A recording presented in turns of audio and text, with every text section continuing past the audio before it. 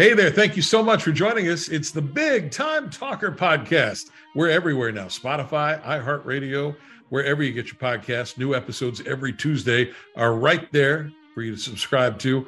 And the show is brought to you by SpeakerMatch.com. SpeakerMatch is the world's largest online virtual speakers bureau. So if you're a meeting planner or maybe you're a platform speaker, you can find one another at the online virtual marketplace at SpeakerMatch.com. Check them out. You know, I love to talk music. An old radio guy, can't get away from it. And today we've got a guy whose voice you have undoubtedly heard on classic rock radio. If you're old like me, top 40 radio back in the day. And now he's back all over something called Yacht Rock, which is available everywhere, for his classic song, Smoke from a Distant Fire. He was the singing half of the Sanford-Townsend Band in the 1970s. That song was a huge top 10 hit. Johnny Townsend is on the show. Nice to talk to you, sir. Well, nice to be here. Thank you for inviting me. You are, you're an Alabama boy originally. Absolutely, yes. From the town of Tuscaloosa. And a lot of, as I look back on your career, a lot of Southern music influences before you decamped to Los Angeles, and you wound up going back to work with a bunch of big Southern rock acts. How much did your childhood, you think, growing up in Alabama, influence your music?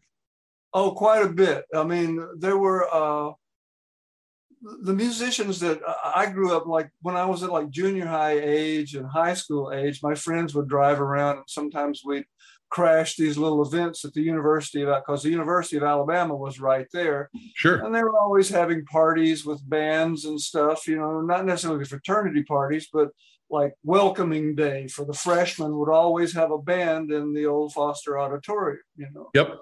And we'd go in there and plug in and say, wow, that looks like really fun, you know. And I'd been taking piano lessons like in the 5th and the 6th grade and stuff.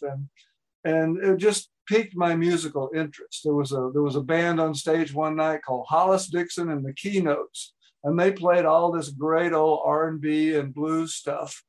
And I just got hooked on it. It's you know, people like Dinah Washington grew up in my hometown, and you know, great vocal influences like that. You know, a bunch of my friends, you know, we knew guys like.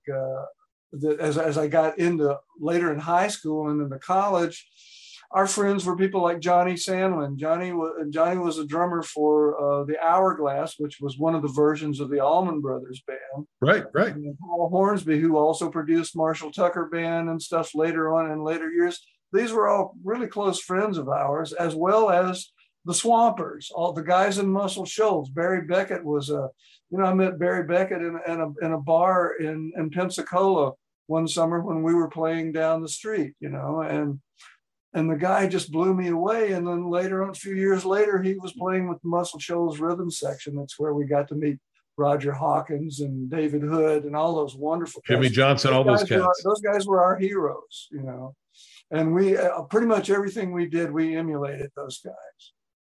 Were you able to record anything at Fame and Muscle Shoals or the Muscle Shoals studio? Actually, the first recordings that my band, we had a band called the Rubber Band when I was in college.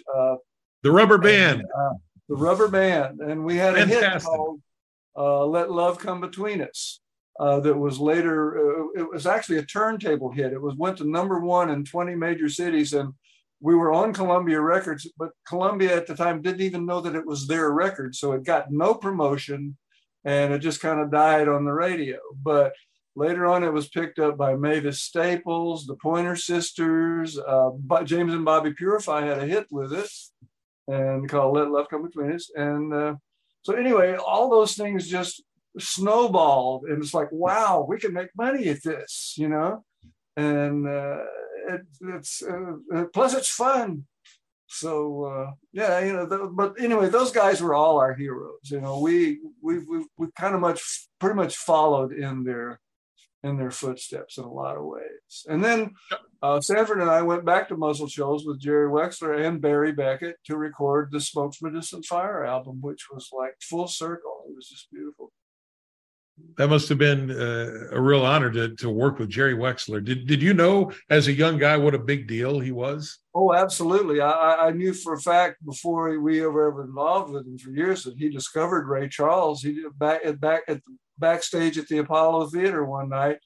He took him to Atlanta and recorded him in a radio station there. That was the first recording that Ray Charles had done, and Jerry Wexler was responsible for all that. Plus, he's the one responsible for getting Aretha Franklin from Columbia Records onto Atlantic Records, and then making this incredible career happen for her. So Jerry Wexler was iconic for us.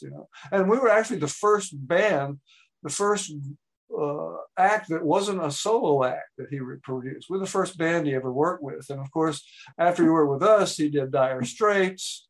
And everything, every move he made was kind of historical in a lot of ways. You can see more about Jerry Wexler and the Muscle Shoals guys and Aretha Franklin in the biopic about her. Came out a couple of years ago. He was an icon in the industry.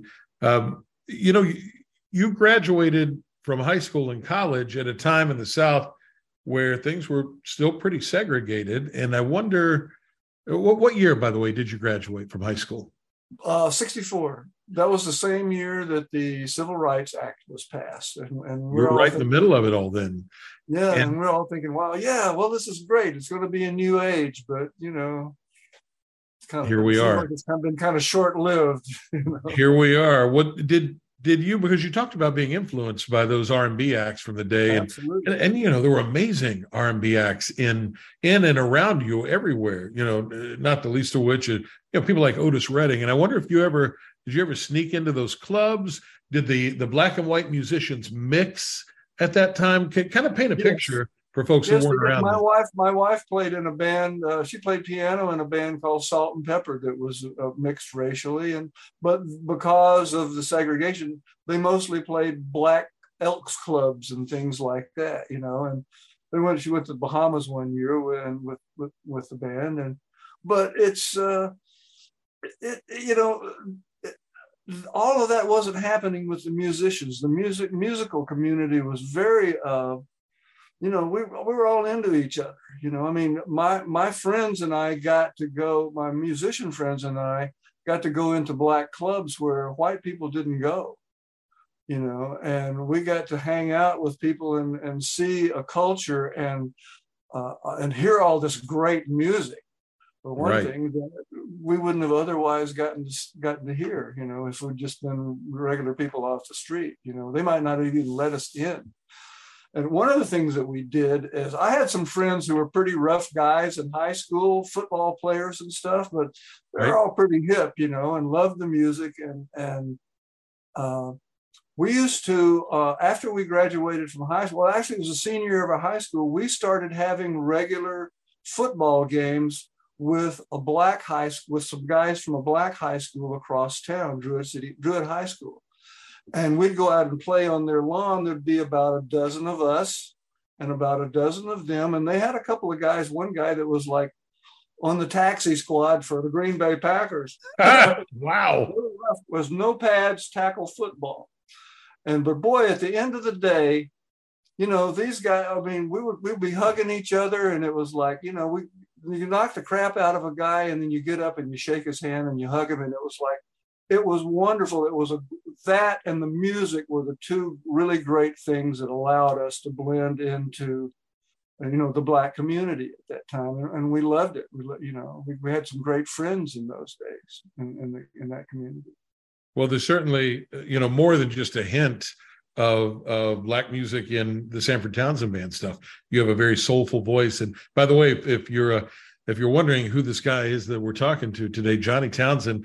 Well-known singer-songwriter and the lead singer of the Sanford-Townsend Band. Huge top 10 hit back in 1977, Smoke from a Distant Fire. We're going to play that along with some of his music from the Toller Townsend Band. I have to tell you, coming up in radio, I was a young boy in West Virginia back in the early 80s, and I have a very vivid memory of working at a station in Huntington, West Virginia, back when all the music were on carts, which for people that are not in radio look like 8-track tapes, right? Which is another antiquated thing, but there was a Sanford-Townsend Band, Smoke from a Distant Fire, and the music director loved that song. The program director loved that song. And this was, 10 years after the thing was a hit. Still, though, had sort of a timeless quality, and it fit in with those songs from the mid 80s. And I know that you were right in the middle of it with that song, but looking back on it, what is it you think that has made Smoke from a Distant Fire so timeless? Why does it hold up so well when so many songs from that era feel very dated and this one doesn't? I'm not really sure. I think it's because it's really well arranged, well written, and well played. Right. And good music seems to stand up for long periods of time. And I think the lyrics had something to do with it. Well, when Sanford and I signed our first publishing deal with Chapel Music here in LA, our publisher pitched that song to Three Dog Night, to Elton John, to like 20 other acts, and the feedback that we always got was, well, we can't hear the hook. Are you kidding me? No, but it only says "Smoke from a Distant Fire" 3 times in the whole song. But the song to me is full of hooks. The da da da da da da da is a hook.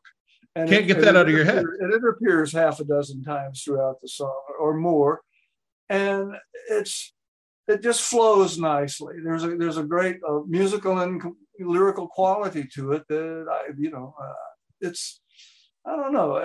Sometimes it's a matter of personal taste, but a lot of people still like it. I mean, I still get letters and emails and texts from people all over the world, from Macedonia to Australia to South Africa, it's how much our music has affected them. And thank you very much for making it, but we're just, we're thrilled that because, again, back to the music, we recorded that album in Muscle Shoals, and our players were kind of emulating those Muscle Shoals guys that we loved so much, And I guess, I don't know, but as far as why it's lasted so long, who knows? It's just really up in the air for me.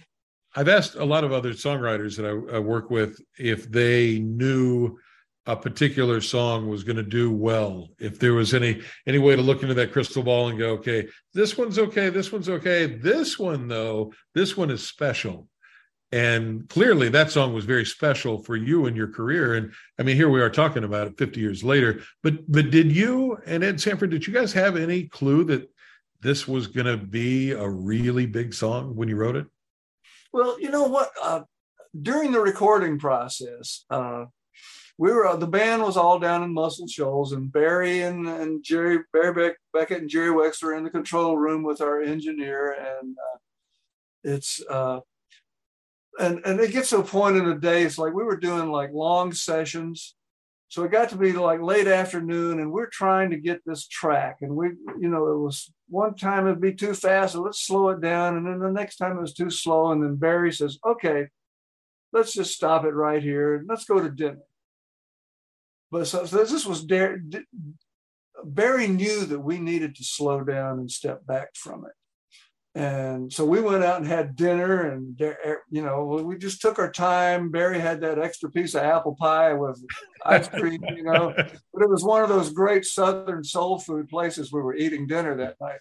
So we all came back to the studio just full, and we're kind of sitting around just like, in slow motion at 33 1/3, and it was, which shows my age, right?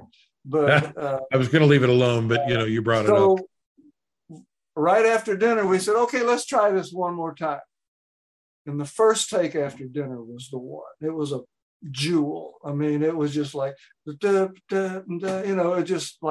just sat there in the pocket just so beautifully. And our drummer had a tendency, like when he got excited, he'd start to play things a little fast, Right. I mean, he's a wonderful drummer. I mean, excellent. But Yeah, it's a habit with musicians. Once you learn something, you start speeding it up. If you ever heard James Brown's version of Shotgun, Yep. you know what I'm talking about. It flies through. Yes. This was like perfect. Barry had the perfect psychology. Put some food in them, slow them down, and we got the perfect take.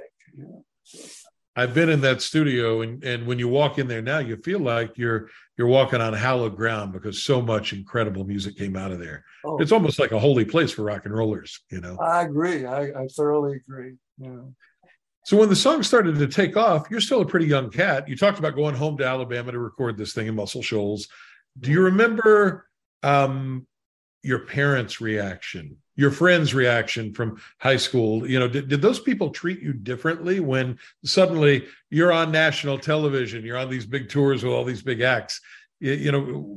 Take me back there in your mind and what you remember about that time when this song was everywhere. Well, there was a period I was in California. I had left home and in California for several years. I came back a couple of times and then but I knew what I had to do was out here. Right. Because this is where I was making connections. When I first came to California, you could drive down Sunset Boulevard and there were like 20 clubs that you could see. Sons of Champlin, Muddy Waters, Traffic, Electric Flag, Paul Butterfield Blues Band, all on the same street on the same night. Unbelievable. And, there would be after hours gigs place where people would go find some club that's going to be open all night, and guys would just show up and plug in. It was so exciting. There was nothing like that happening in Alabama. Granted, the music that was coming out of Muscle Shoals was, certainly world renowned, but at the same time, what was happening out here was in the 60s and in San Francisco was what was happening. And right. I knew that I had to be here. But there were several years of lean stuff. But when I went back, I remember going back and playing the Birmingham Municipal Auditorium. My family came up from Tuscaloosa. Ed's family came up from Montgomery. And we were in this old, the old Birmingham, and we were opening for Heart. And when my parents got, they saw the tour bus, we were traveling in Jimmy Buffett's tour bus, which had four windows. It was like driving down the highway in a ship, but it was beautiful. Jimmy rented it out when he wasn't on tour, so that's how we wound up with it. But yep. My parents would come, and I remember my dad looking at the bus and standing seeing where how we traveled, and then they sat sat back in the audience and then watched the crowd and stuff. And after the show, I remember my mom and dad and Ed's mom and dad were kind of standing together in the dressing room, and I asked Mrs. Sanford, Ed's mother, I says, did you enjoy that? She says, oh, well, CL, her husband, Ed's dad, he said, well, CL put some cotton in his ears, but I just had a sip of this Jack Daniels and I was fine. But I thought I really enjoyed, it was a thoroughly, they were so, they were agog. They were taken aback by what I had done, because my dad for the years that I was in California, was not a little inkling of anything happening really. It was always, every phone conversation was, well, when you coming home before that place falls off in the ocean out there, and right, sure. That's all I ever got. And I'd go home and, are you still playing in that band? And it never made sense to him. My dad was in the insurance business, and it's something, and didn't relate to the fact that you could actually make a good living, playing music and stuff. So he couldn't even wrap his head around. That wasn't the culture I was raised in, kind of.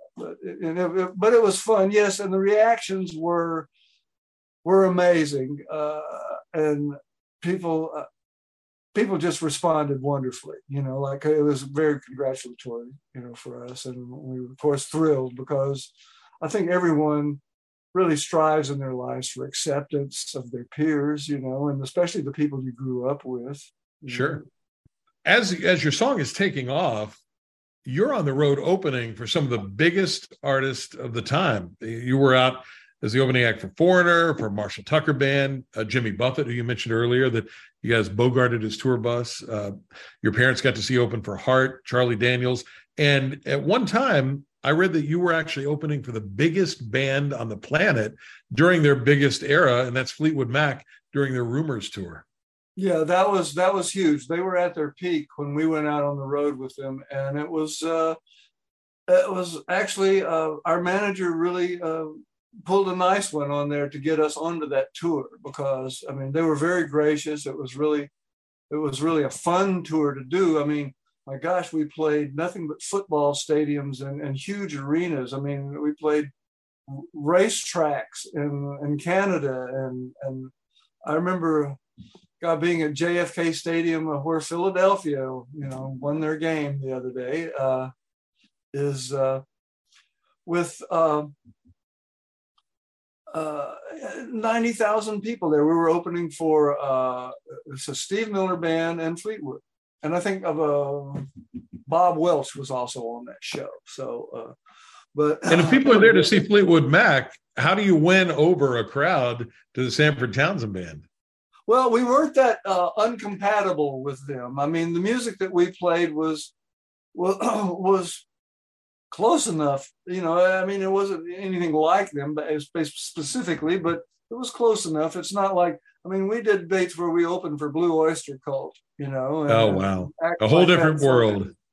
Yeah, a lot of some metal bands and whatever, and it's a lot less, compatible. But because of, I don't know, there was a niche that we had that we fit with Charlie Daniels and Marshall Tucker, but we also fit with Fleetwood and some other people, like a lot of other people. But, there were certain things, the gigs that we did were like, I don't know about this audience, it's like. I saw some video of you guys, and Google is a wonderful thing. You can go back and find everything. And I saw this great clip of you guys on the Midnight Special. And for our listeners who were not around back, this is in the pre-MTV days. And this great TV show that was hosted by Wolfman Jack had the biggest artist in the planet on. The week that you guys were on, Helen Reddy was the guest host, and she introduced you. And there you are, singing this incredibly big song. When you go back and look at video of that, it was a minute ago. Do you remember distinctly what was happening then? Or is it almost like it's another guy? Certain events like that, really stick out in your mind and very vividly, because for number one, we always believed that they had us on that show thinking that we were Black. And we didn't take it as an insult or anything. I was actually flattered by that, because all my heroes were mostly, all my vocal heroes certainly were people of color. And I remember when we showed up to do that show, we got our guys loaded the equipment in, and we went and found a dressing room with our name on it. We were kind of sitting there, and then a guy walks in, all our band, we're sitting around in the dressing room, and some guy walks in with a clipboard and says, "Has anybody seen Sanford and Townsend?" And we raise our hands, Yes, like, that's me. And they seemed really surprised, because the show that we did that day, the acts were Thelma Houston, Marvin Gaye, and the Commodores with Lionel Richie. Get out of here. So they definitely thought you were a Black act. We got to meet all of those people, got a wonderful compliment from Thelma Houston, who actually said, "I love y'all's song." And he says, "You just knocked me out tonight." So it was great to be on the stage. Well, Marvin Gaye is one of my all-time heroes. The guy was just a complete musician and complete songwriter and artist and everything. And the early bands I did, we did almost everything that he ever had a hit with. Hitchhike, Stubborn Kind of Fella, Ain't That Peculiar, all those great songs. But you get to meet your hero. How great is that? But yeah, so anyway, but I remember doing it. I think we did one warm-up take so they could get the sound. We had a guy that was also helping them mix the sound. And So we did one. Said, okay, you guys ready to do it? And then that was it. We did one take, and that one, bang, that was done. And I remember at the end of the video, I go like that because we nailed it. I just felt like we nailed it on that show. And of course, we'd been on the road for 6 months already doing it, so we should have had it right. You should Google that. I do remember that. It was a very memorable experience, certainly. Google it and check it out. Meeting all those wonderful artists. You talked about moving to California before the hit, several years before the hit, and you and Ed working as songwriters and studio musicians. You've got a great Kenny Loggins connection there. And you've done a lot of work with Kenny Loggins. I'm a huge fan. He's doing his farewell tour this summer. I hope to see him here in DC at Wolf Trap. Tell us about your connection to the great Kenny Loggins. Well, Kenny, we were very good friends for a long period of time. As people do, they just kind of go their separate ways because everyone gets busy. But Ed and I were really close friends with two guys, a bass player and drummer, who were original members of a group called the Sunshine Company. It was Merle Briganti on drums and Larry Sims on bass. And they were also original members of the Loggins Messina Band because Jimmy was looking around to put this band together. Jimmy had discovered Kenny as a songwriter at ABC Music. He'd heard some of his songs and decided that he wanted to produce Kenny. And then once he got into producing Kenny, he decided, I can make more money at this by being part of the band. So at that point, the band, they conceived the band and then collected members, of which our friends Larry and Merle became part of the band. So our close relationship with them, we'd go to see their rehearsals. I mean, they rehearsed for a year before they ever played their first gig because Jimmy had money and he could pay the guys, without, so wouldn't have to go out and look for other gigs. Right. But anyway, over the period of time, we became really close with Kenny and we swapped songs a couple of times, like, hey, I got one here. And so Kenny would invite us up, invited me several times up to Carpinteria. He had a little house on the beach up there, and we would sit up all night and write songs. And one of them wound up being Lady Luck, which was the opening cut to his first solo album. And we wrote 2 songs for the Loggins Messina record, song called Peacemaker and another one called Wasting Our Time that Ed and I wrote with Kenny. Oops. And anyway, but we just became close, and then the sun would come up in the morning, and Kenny's girlfriend, I don't think they were married at that time. She would make us breakfast, and we'd go sit out on the beach and eat breakfast on the beach, watching in the morning. Can't do that in Tuscaloosa. No, not really, but it was really fun, But as things do, people kind of drift apart. We go our own ways, and they go off on tour. And there was one tour that Ed and I did. Kenny called me up one night and said, "Hey, listen, I got another album coming up, and I want you to come up and write." And I said, "Kenny, we're leaving at 5:00 tomorrow morning to go out on tour for several months. I tell you what, why don't you give Michael McDonald a call?" Wow. Which was probably the worst mistake I ever made, because he started writing hits with Michael. He wrote No Looking Back and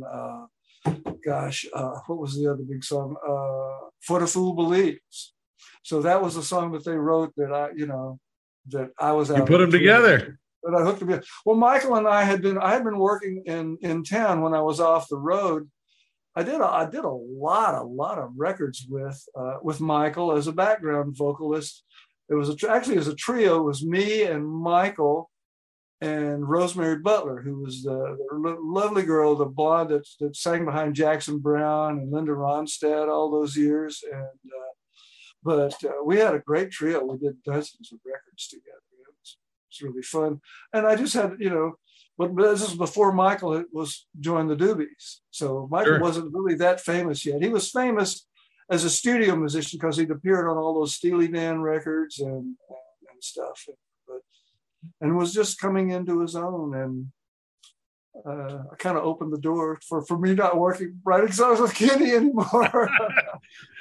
Well, the music world is the better for it. You maybe not so much. Johnny Townsend is our guest today. I'm thrilled that I was even a part of that. I think that's huge. The song "Smoke from a Distant Fire" is still on the radio today, and it's part of this new movement that's really taken hold in the last couple of years called yacht rock.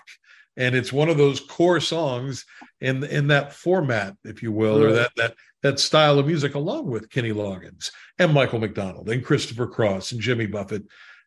Do you think the song fits? And what are your thoughts on it having this sort of second resurgence in yacht rock? Well, yacht rock is really it's been morphed from what used to be called beach music. In places like South Carolina, Panama City, Florida, that was like back when the bop was king. You know, it was like there were groups, there were bands that played the beach clubs. There were like the Swinging Medallions, and there are all of these guys that you really never heard of. Chairman of the board, huh? Double Shot of My Baby's Love. You know, if you're on the radio, you probably heard that one. Sure. But there were. It was a style of music, and it was mostly rhythm and blues music that white guys were now playing, and that was the style. It was considered beach music. I mean, they played a lot of a lot of songs by people of color at the same time.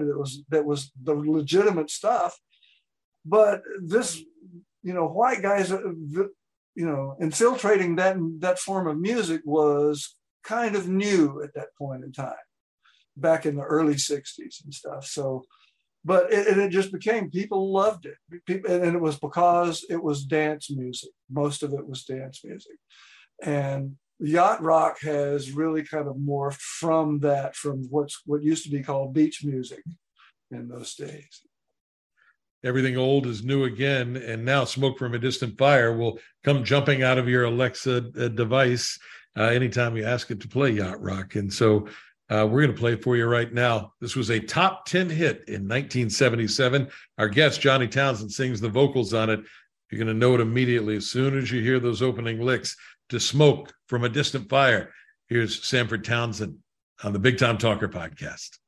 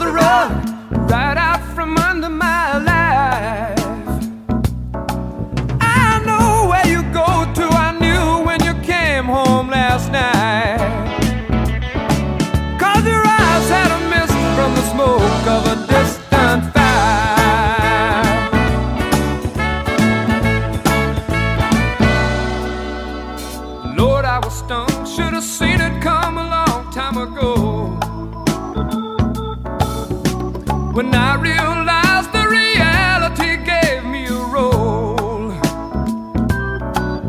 If things are the same, then explain why your kiss is so cold. And that mist in your eyes feels like rain on the fire in my soul.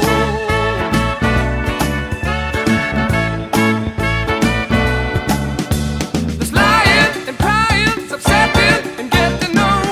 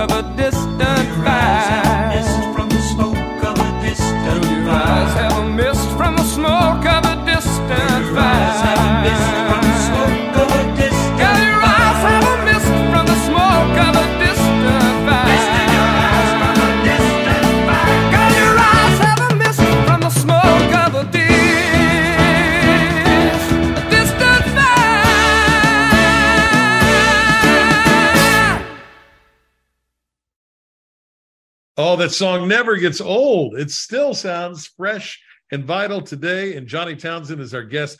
He's the vocalist you heard sing Smoke from a Distant Fire. So you have a huge song. You tour all over the world. You open for everyone, from Jimi Hendrix to Fleetwood Mac, and the list goes on and on and on. You do a couple more albums, but the hits don't continue to come. What does that do to an artist's psyche when you've got the big one, but there is no second big one?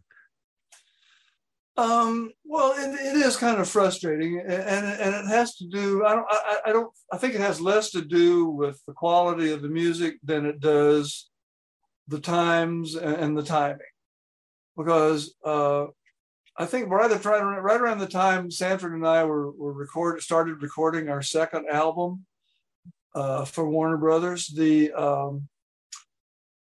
new wave and punk music really emerged at that point. I mean, right in the middle. I remember of us doing that second record. Warner Brothers opened a new wing onto their building and signed Sex Pistols, B-52s, and half a dozen. There was at least 5 or 6 acts that they signed like within a week of each other, and all of a sudden that was the new thing. Right. And our style of music kind of overnight became yesterday's news. But that happens. I mean, that's the way it is. It's always changing. Anything in the creative realm, from art to music to, any of the visual, especially visual or audio arts, it's always evolving. It's always changing, and sometimes it may not change in your favor, but it's going to change. So if you look at groups like the Rolling Stones, how they've ever managed to weather every form of music that's come down from disco to punk to everything, and all points in between. How they've done it through their songwriting and their approach to their recording, to make, like, add new sounds or add new that are current, like. So I mean, it's disheartening to some degree, but it's a thing. You have to come to terms with it, and otherwise you don't move on to something else. Fortunately, you and Ed were studio musicians, or songwriters, so you had that additional skill set to sort of take the place of some of the touring and some of the performances when those started to slow down. Johnny, I hear a lot about legacy artists that really fall on hard times, both mentally and financially, whenever the hits stop coming. But as I read up on you, it looks like you've done just fine for yourself. You may not be in the spotlight as much, but you continue to work very steadily all these years. Well, it has to do with, if you love what you're doing, you keep doing it. And it's and for those who keep doing it, it's like life is like the lottery. You can't win if you don't play. Right. And if you're not playing, I'm at the age that I'm at right now. I'm 6 years old, and I still sit at my piano every night for at least an hour, and I write and I polish up things that I'm currently that I have been written have written recently. It's like, I think I can do better with that verse, or I want to do something more musically exciting here, but that's always the challenge. But it's no longer, am I writing songs for commercial radio that people, that doesn't concern me. It hasn't concerned me for years. I write songs for me now, and I'm writing the best, quite honestly, and by self-admission, I'm writing the best songs I've ever written in my life. But I don't know what's going to happen with it, but I don't see an outlet for it. But it doesn't stop me from writing it, because it's a need.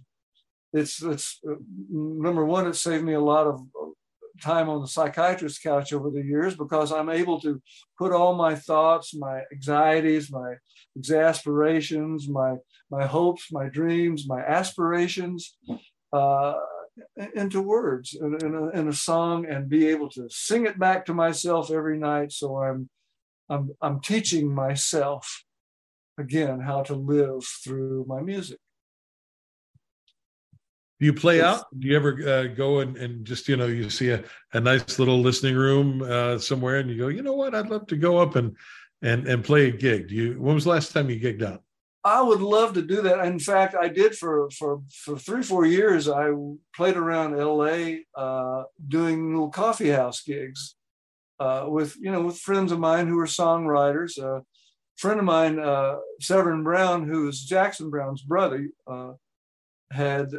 was doing with some guys down in Hollywood. There was a little club that I forget the name of the place, but it was on Robertson Boulevard, and it was called the event was like a weekly event called Bunch of Damn Songwriters.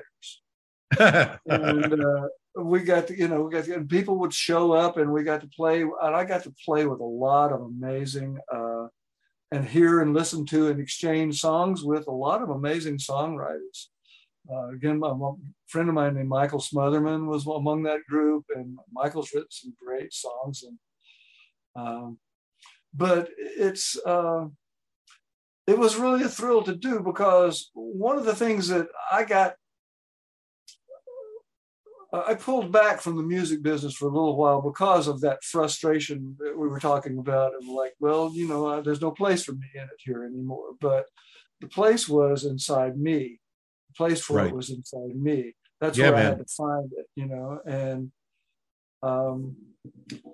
and I did that. I was able to go out, and during that period, I was also going back to all my old records and finding on YouTube all those Marvin Gaye records that like something like Ain't That Peculiar, and just listen to.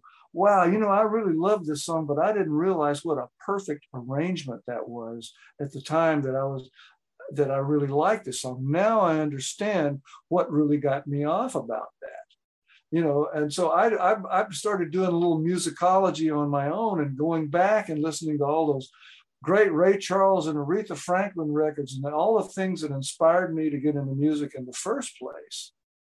And then not really necessarily incorporating that, but during that period, I also had a chance to, Ed was always going out to dinner with people like J.D. Souther and my friend Rick, the bass player, who was Neil Young's bass player for many years. Okay. And we would talk about things. And I remember one night J.D. was talking about, we were over dinner, and we were just sitting at this little restaurant in Hollywood, and Jennifer says, well, we're talking about all those great songs that the Eagles wrote, and JD says, well, we decided early on, the Eagles, if we want to make music that's going to stick around for 20 years, we're going to spend more time on the lyrics. And by God, they were successful. I mean, they really accomplished what they set out to do, because lyrics of almost every song that they do are spectacular. They had co-writers like J.D. and Jack Tempchin and people like that. But for the most part, those guys just did something brilliant.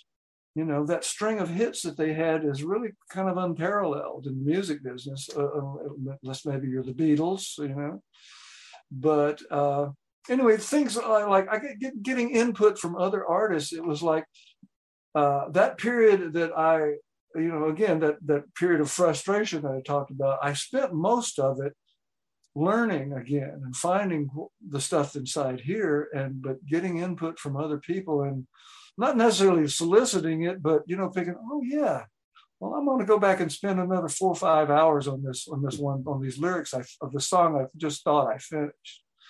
And he was right, because the stuff that I did was, better. You concentrate on it more. And anyway, just little stuff like that. It's what I'd love to do as we wrap up the chance to talk here is play something from your later career that you talked about. You get the input from all of that rich musical environment there in Southern California. John Wayne Townsend, you sang one of my favorite songs of all time, and it's an honor to talk with you today. Oh, my friend, thank you so much. I really appreciate the opportunity. Johnny Townsend, Sanford-Townsend Band. And now we're going to play something to take us out on the show from a band that you recorded with and performed with the incredible Dan Toller, something from the Toller Townsend Band to get us out of here. Johnny Townsend, our guest today on the Big Time Talker podcast, brought to you by Speaker Match. And here he is with the Toller Townsend Band, my new friend, Johnny Townsend. Thank you so much for listening. Thanks for being here, everybody. Make it a great day.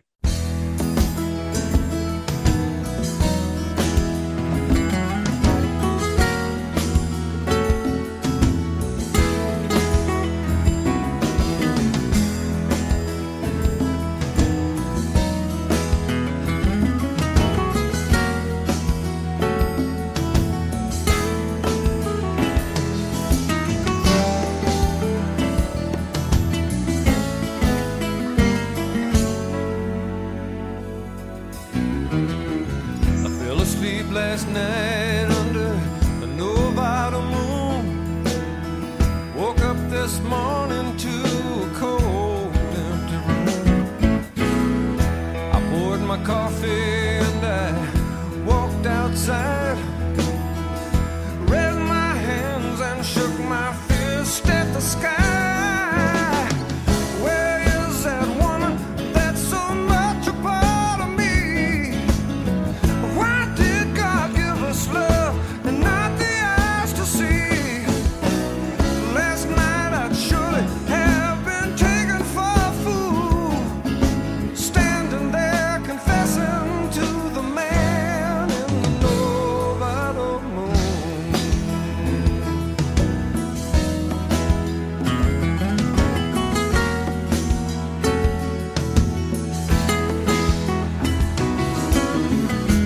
Small hours I was waiting by the phone, smoking cigarettes and writing down the song, searching up and down the corners of my heart, knowing you're somewhere out there among the stars.